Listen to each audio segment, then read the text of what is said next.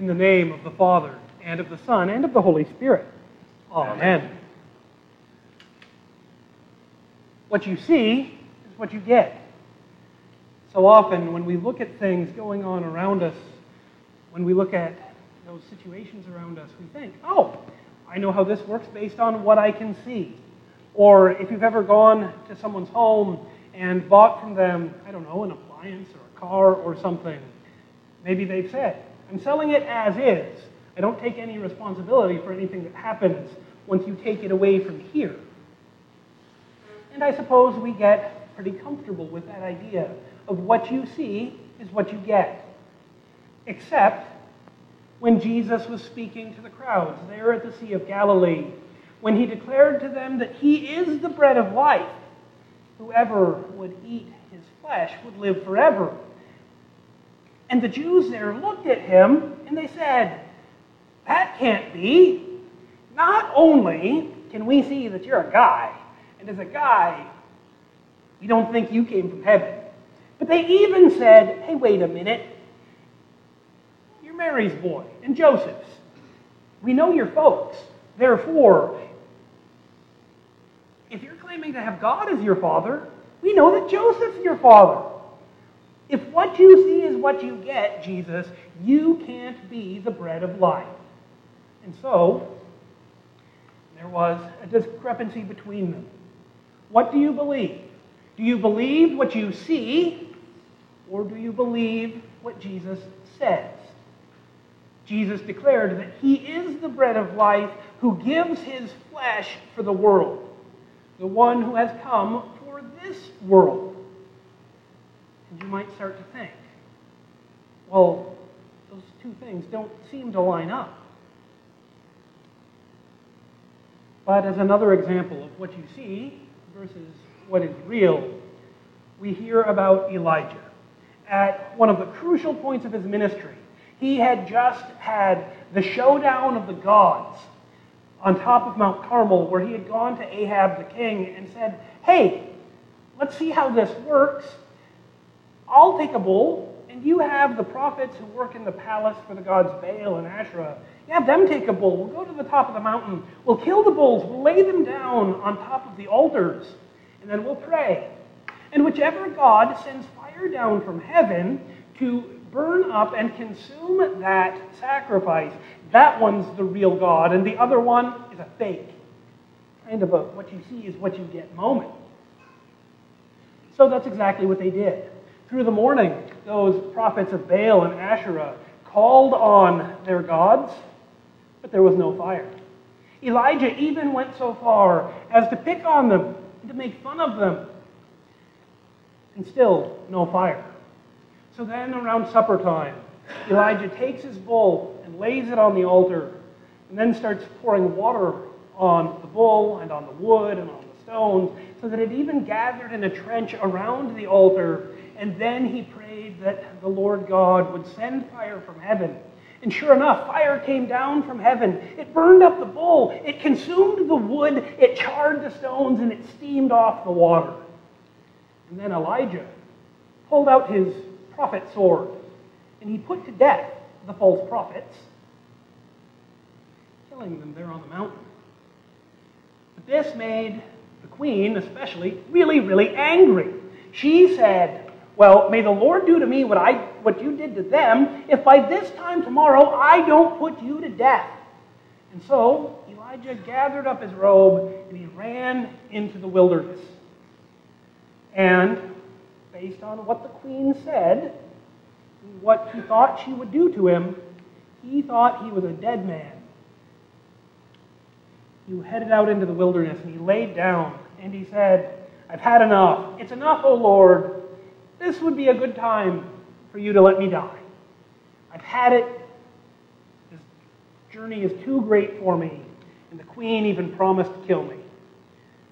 He thought that there was nobody faithful left among God's people. He was in despair.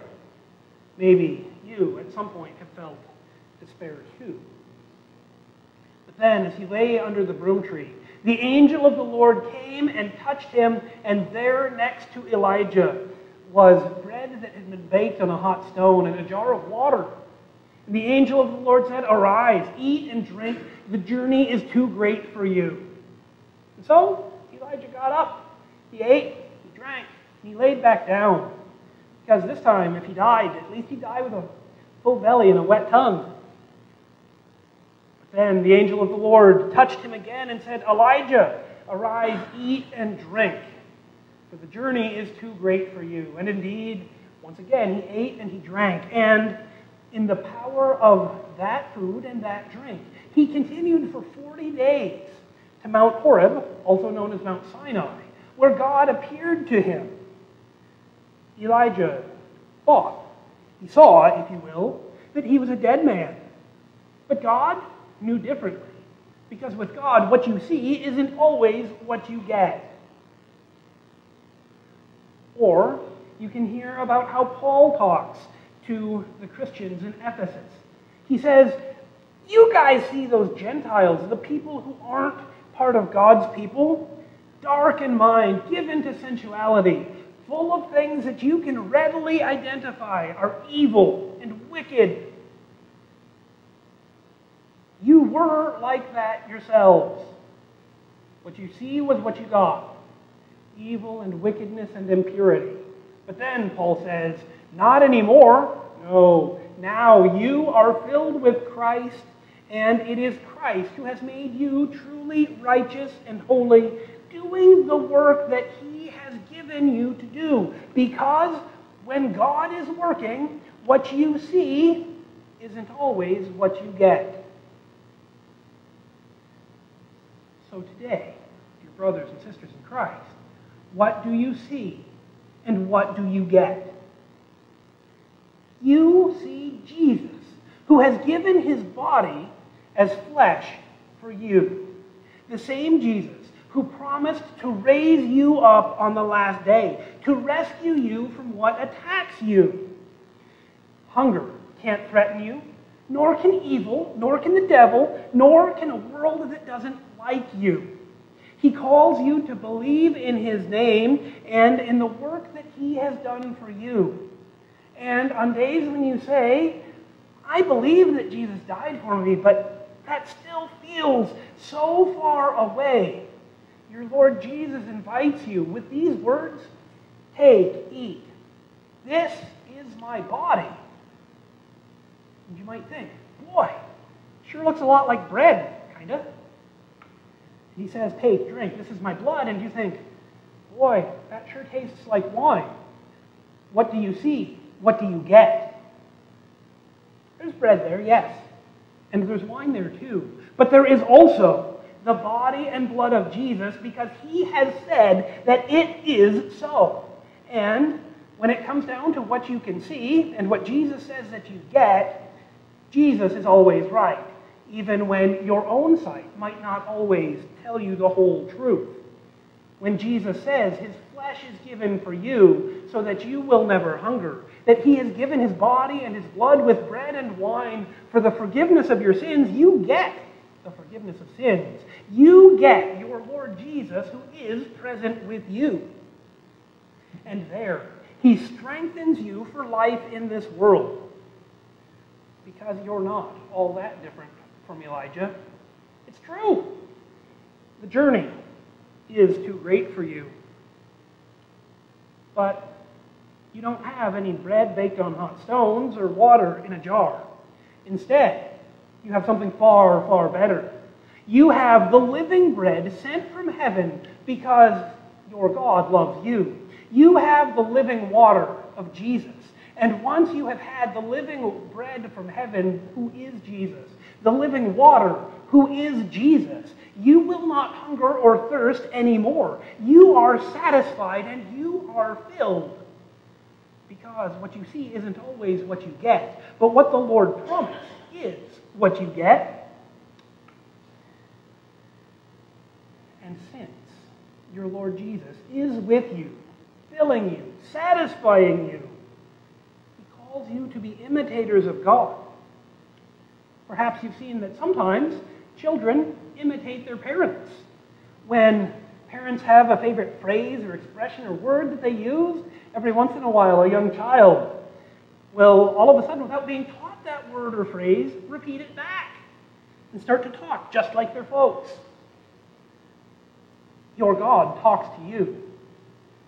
Because what you see isn't always what you get, but what God promises is what you get, and then you start to talk like you get the promises of God, because you do.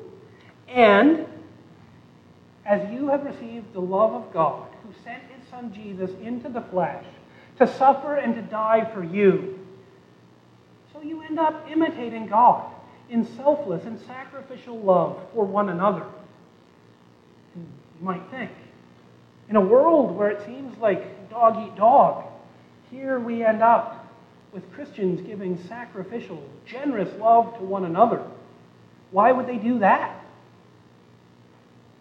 Because what you see isn't what you get.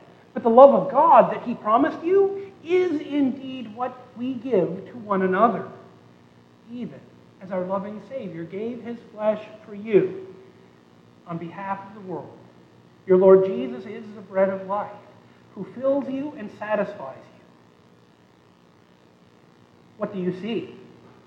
You see Jesus, the Son of God, crucified.